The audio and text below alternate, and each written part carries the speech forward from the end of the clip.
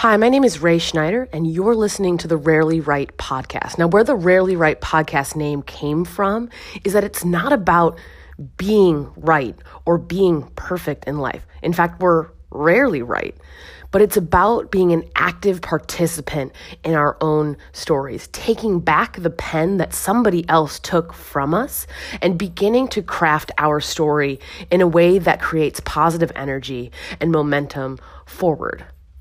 Now, I've been a counselor for the last 8 years, and one of the greatest joys in my life is when I've been able to watch one of my clients have a breakthrough. When I've been able to see the light click on for them, and they realize, oh, I can do this because I'm already doing it. Welcome. So if you're running into this podcast for the very first time, super excited that you're here. Thanks so much for coming, for being here. I hope that you find some kind of nugget of truth inside of it that you can chew on or fight against, or it loves on you in the right way, and you can walk away feeling somehow empowered in your life and in your story. And if you're coming back as a listener from before, I want to say thank you too. I know that it's been several months since the last time I posted, and I want to thank you for your patience and also for coming back and visiting. So I don't know if you've ever done this or experienced this. I question, if you said no, I would question that maybe that's not true, but walk with me here a second. When you're waiting on something, when you're being patient for something, when you're waiting for something to happen, or you're hoping for the right timing, or maybe it's a relationship that you have to slowly grow over time, that once you get to the place that you've always wanted, once you finally can hold on to that thing that you've been, rightfully so romanticizing over time, often we find ourselves frozen and nervous about, I don't want to say the consequences, but I mean, maybe it's the ramifications, but in a positive way, of those next connections. Now that I've got this thing, now that I'm right here, it's almost so full and so powerful that you're nervous to take that next step. You're nervous to actually embark on it. It's why there's so much pressure around that first kiss. Maybe your first kiss ever in life, but your first kiss with that person that you're super excited about, maybe that you waited on, or when you've been working so hard and going through college and grad school or medical school, and you finally get to the cusp and you're starting your first job, and you're frozen on the steps of walking into the building, or you're frozen on the steps after the date thinking about that first kiss. There's so much pressure. You don't want to mess it up. This may feel like an exaggerated example to you, but to me, that's where I've been sitting over the last few weeks about starting the podcast back up. Is I had loved doing it so much that when I needed to take a break for my own just mental health and where I was going through, I felt like I had to be back in this perfect space, in this perfect place for me to even have the audacity of trying to start that again. And so I've been stuck on that front step, trying to decide how to push or move forward. In parallel to that, I've been feeling the same way about going back to counseling. And I don't mean being the patient and having a counselor. I've actually been very, very fortunate to have that experience, and will continue to have that experience for my sake. But to go back into the seat as a counselor and to share back. And I thought, if I'm willing to sit down and have FaceTime with someone, I should be able to sit down and re-record and share out maybe some things that I've been learning as I've been going through my own new chapter in my life and in my story that had to be written. I think sometimes we are lucky enough to write something, and sometimes we're forced into writing something. And I don't know, I think mine was in between a little bit, but it had to be written. The pen had to be picked up, and I had to start something new. For all that to be said, I'm back, or I'm trying to be, and I'm really interested in this topic that I think touches on different things that I've talked about before, because I think everything is probably always touching each other when it comes to the human psyche and human emotions and just human connectiveness. And that is this idea of community obligation.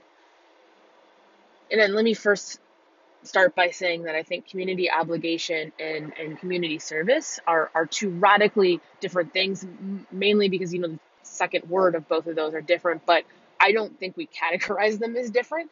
And so I'm going to keep pushing back on that.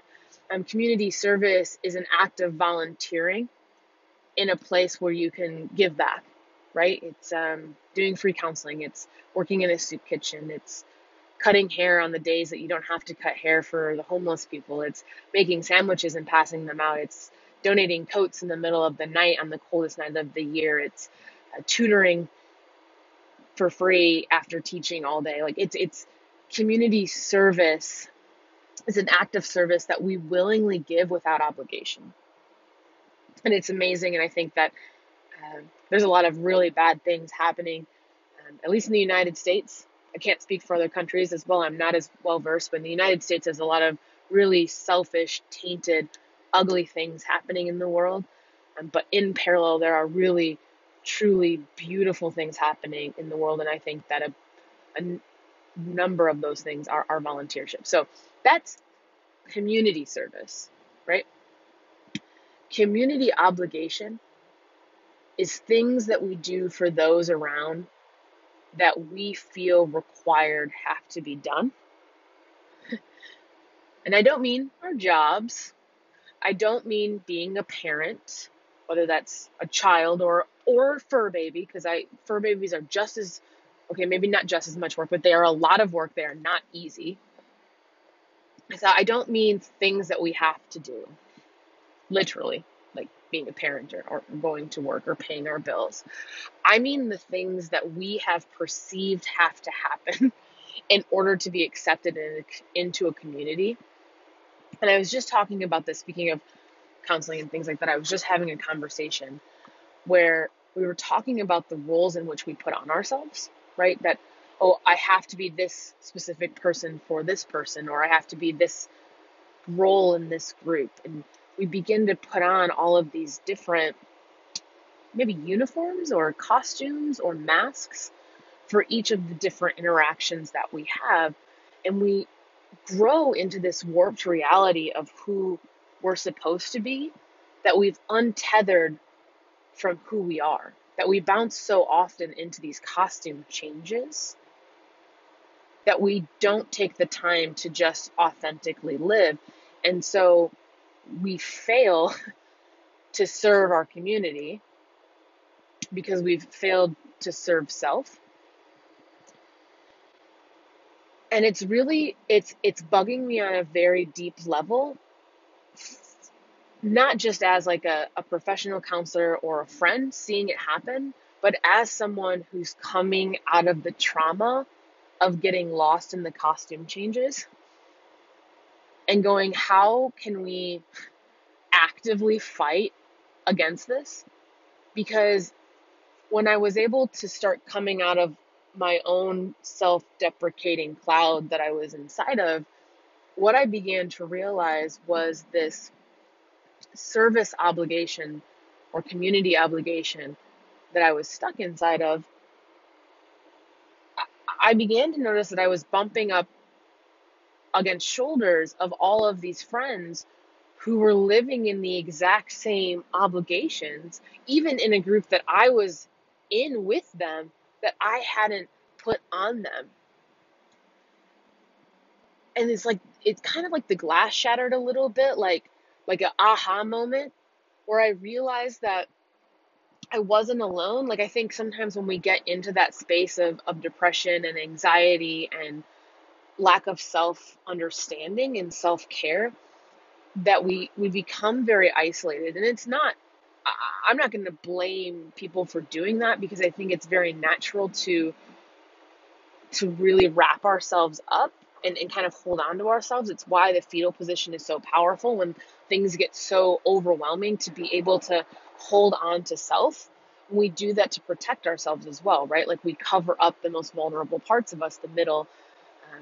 Obviously in a physical sense, we do that for our stomach, but in an emotional sense, we do that for our heart and our spirit. And we go into that metaphorical fetal position. And so I'm not blaming anyone for that isolation. And I'm certainly getting to a point where I've stopped blaming myself as best I can. But when I came out of that bubble or that cloud or that fetal position, I realized that so many people around me that I truly love and care for were living the same role. It's as if we were all these cast of characters in our relationships that no one had asked us to play.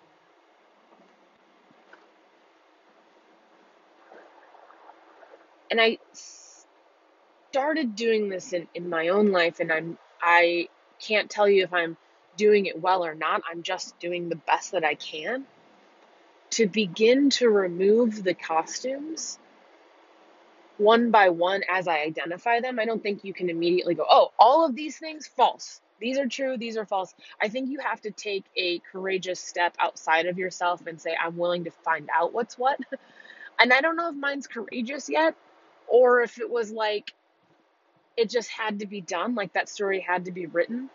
But I want to challenge all of us to be looking at our closet, in a sense, right? Our costumes and our masks, in a sense, to say, what am I doing because I feel I'm obligated to do? When am I acting because I feel like I'm obligated to act that way?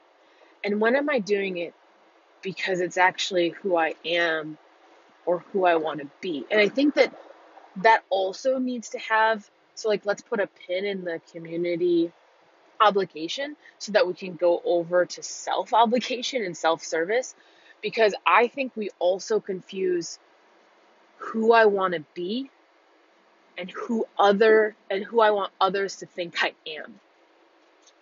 Right? There is a radical difference between who I want to be and who I want others to think I am. Because one of them is reality and one of them is perception and not in your control. Who I want to be is something we can actively take steps towards. It's a healthy thing to look at, to think about every single day, to center our relationships on, our life's work on, our careers on, our jobs on, our heartbeats on. That is something so powerful.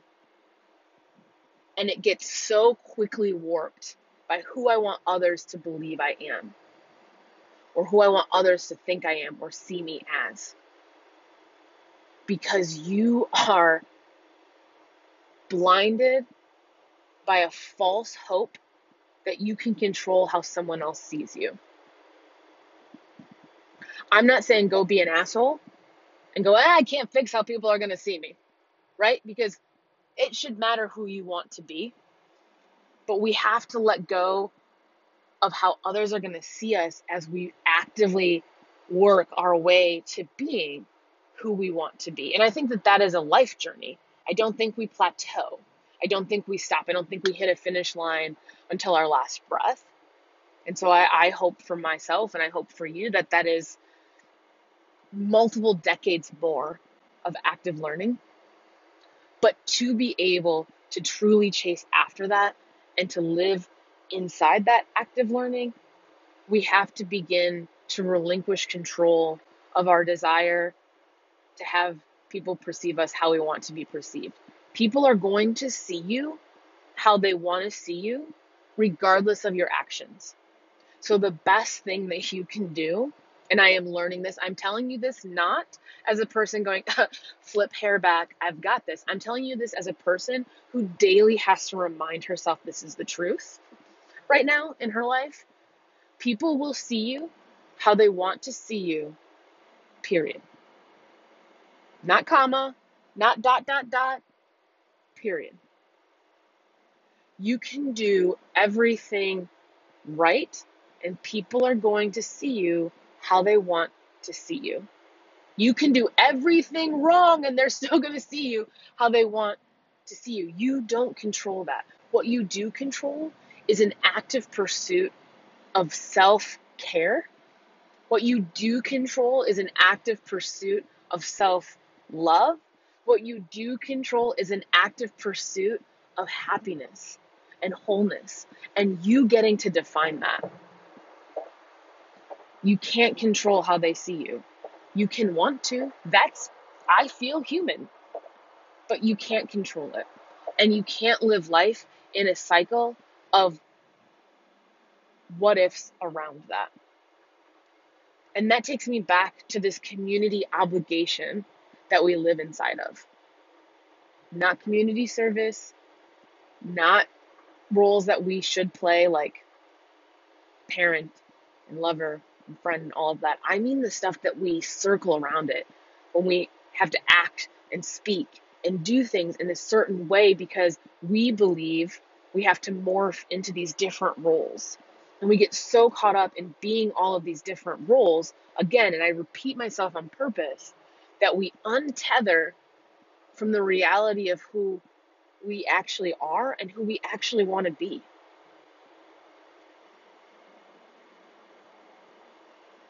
You don't have to be a superhero in everyone else's lives.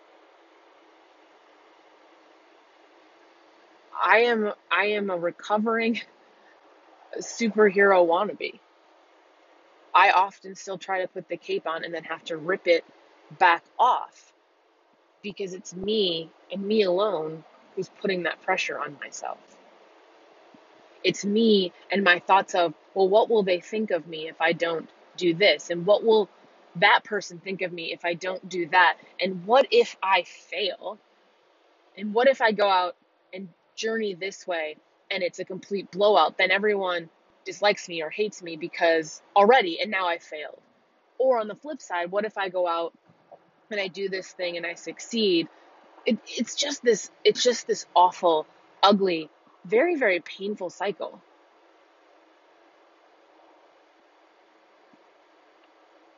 And I think that we've convinced ourselves that it's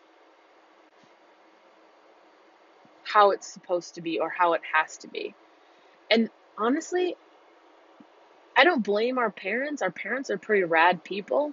You know, I think that I think the role of a parent is to do just a little bit better than their parents did, right? To correct the things that they did in their life and do the very best you can. And what's really interesting to me, and I don't know if it's interesting to everyone else, is when you become an adult and you realize that your parents are slightly flawed, wounded people doing the best they can. And I think you can take it one of two ways. You can either like go, oh, well, now I need to be in therapy for it, which may be the case. Or you can also be like, wow, that frees me up to realize that the person I thought was a superhero my whole life isn't, and now I don't have to be either, right? Like I have the freedom to be this flawed person. But I digress to say that I think in the generation in which I was raised, and so maybe in the generation in which you were raised, community service was always something really strongly instilled.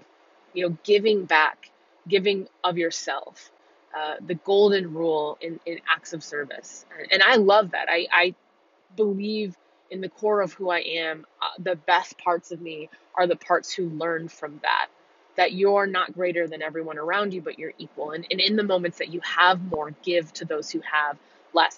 I am so grateful for that core of who I am. But I think that it also, as a generation, went sideways. It went quite extreme. And I think it's also because the generation before us, our parents, struggled and suffered, and their parents struggled and suffered, right? There was the Depression, there was the World War II, and there was, the painful things that happened through Vietnam. And I think that it just kept getting handed up that, like, you have to give back, just like the generation before you. And now we look at the millennial generation, and we're giving them so much shit, it's outrageous. And if we actually took a step back, I genuinely believe that the reason we are giving them so much shit about being self-aware, about not like bonding or binding themselves to an organization because that's how it always was, but to really go out there and make sure that they're in the career that they want and they're attached to a community that they want and they're attached to a company that they want to work for. I think we're giving them so much shit because it's stirring up fear and shame in those of us who haven't acted that way in the past.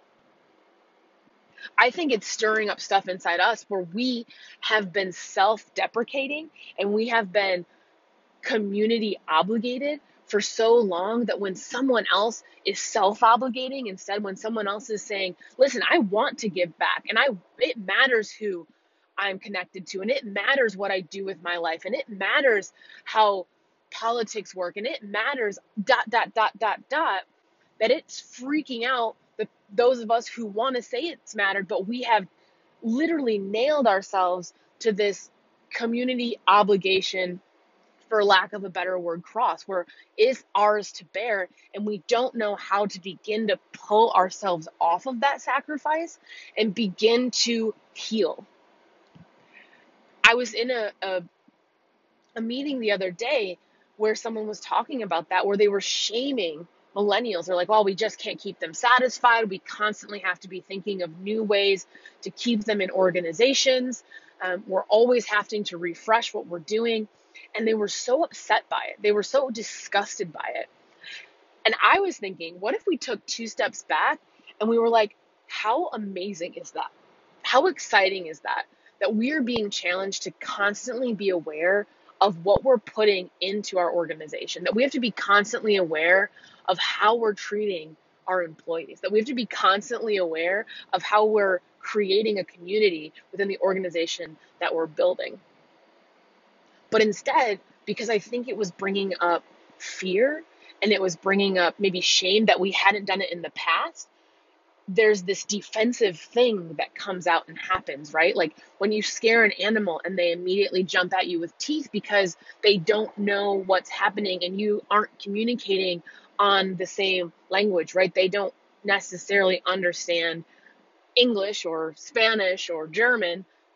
They understand animal sounds and their sounds. And so you can't communicate except for cat's hairs to go up or a dog to just nip a little or bite a little or bark a little because you're not speaking the same language. I think that's the same thing when one person is tethered to the idea that they are stuck in a community obligation and roles that they didn't necessarily want to play. And the other person is saying, no, I'm self-obligated and I'm going to make sure that I'm caring for myself. I think they're speaking 2 different languages, and what's happening is defenses are bouncing back and forth. Why am I bringing all of this up? Well, one, I really love Run on Thoughts. If you're new to the podcast, then that might be surprising to you. If you're not, then you're just like rolling with me here. But 2, I think it's a conversation that we need to have with ourselves. Where am I spending my energy and my time? And I don't just mean like your physical energy. I don't mean and these are very important, in our workspaces and in the communities in which we're growing and in the relationships, both friendship and intimate and things like that. I also mean like the energy that we pour into our thoughts and our emotions. We don't talk about that enough. We talk about energy as a contractual thing with other people, but the energy that you spend as a contractual thing with yourself is so insanely important because we all do it. We all lay in bed at night or in the morning or in the middle of a work day or on a run or during a lift or during a sports event or wherever you find yourself using your brain, and we get stuck inside these transactional events, right? Where we're like worried about something, and so we churn and we churn and we churn and we churn and we churn. Or we think about what ifs and we churn and we churn and we churn and we churn and we churn. Or we freak out about something that's never happened and we churn and we churn and we churn. Or we go over in our mind something we said that we could have said better and we churn and we churn and we churn.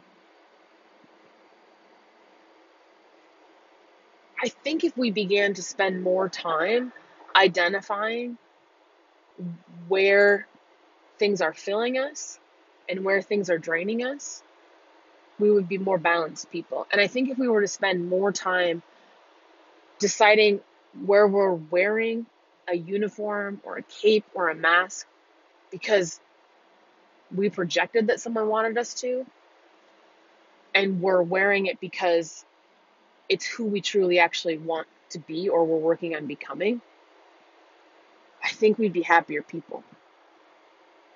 That's at least what I'm learning, is I'm having to consistently go through my emotional wardrobe, or my role wardrobe. That was hard to say.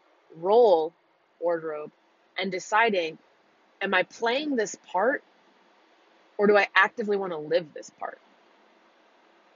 Am I playing this role because I feel like I have to? In this room full of people, or in this emotional state, or in this place, am I doing this because I feel like I have to?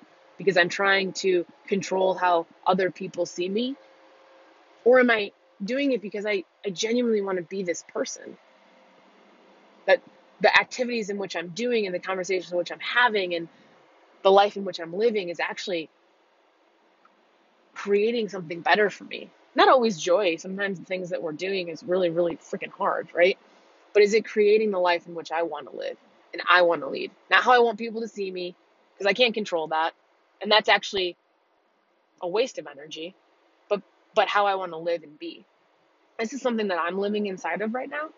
And that's why I thought it'd be a good comeback, quote unquote, comeback podcast, because I don't have an answer for you. There's no really lovely ribbon at the end of this, which is almost always the case, I think, with really thoughtful, healthy discussions like this, is you can't give someone an answer, right? They have to be able to live inside their questions until they come into that answer and really find fruit from that. But I think that everyone can be challenged in this space. Some of us more than others. There are lots of different kinds of depression, and there are lots of different kinds of anxiety, and everyone comes to that place when they, or if they come to that place, for different reasons. But at a core part of almost all of them is this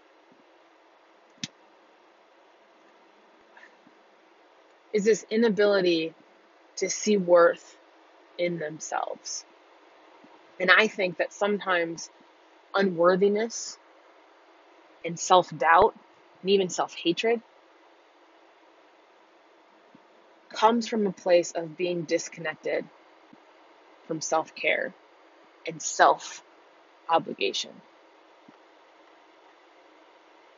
I think that we often get so confused by all the different roles and masks that we're wearing, but we get lonely because the real us got lost in the shuffle.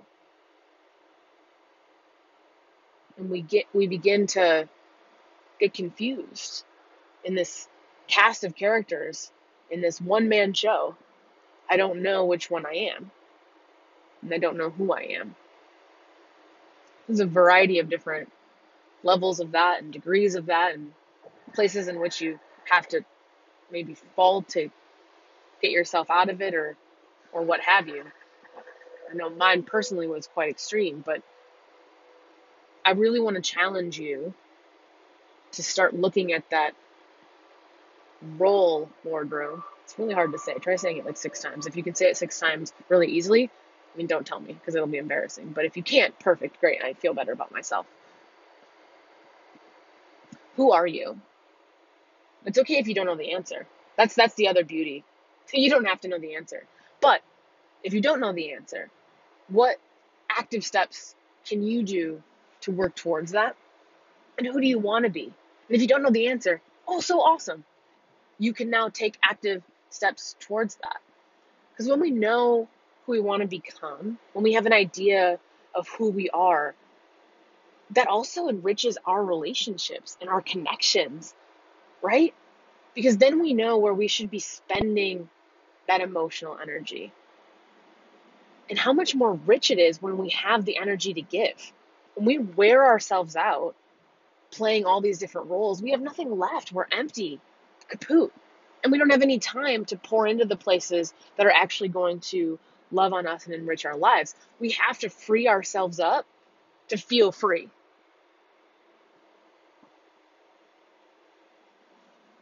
You deserve connection. I think we've talked about that in other podcasts, and I hope that someone has told you that once in your life. And if they haven't, like, hear me out now. You deserve real, authentic, beautiful, thoughtful connection, fulfilling connection. Not connection because you're playing a role that you don't have to play. Not attention because you're wearing the costume you think that you have to wear, but because you're being authentically yourself and you're being seen and loved and cared for as that person. The number one obligation you have in life is yourself. You have to put the oxygen mask on first in order to help others breathe. And when we can actually breathe in air for ourselves, when we can actually free ourselves up to be a whole version of us, I think that's when life really begins to get powerful and impactful and interesting. That's my food for the thought. Food for thought. That's my food for thought today. I hope to talk to you guys soon.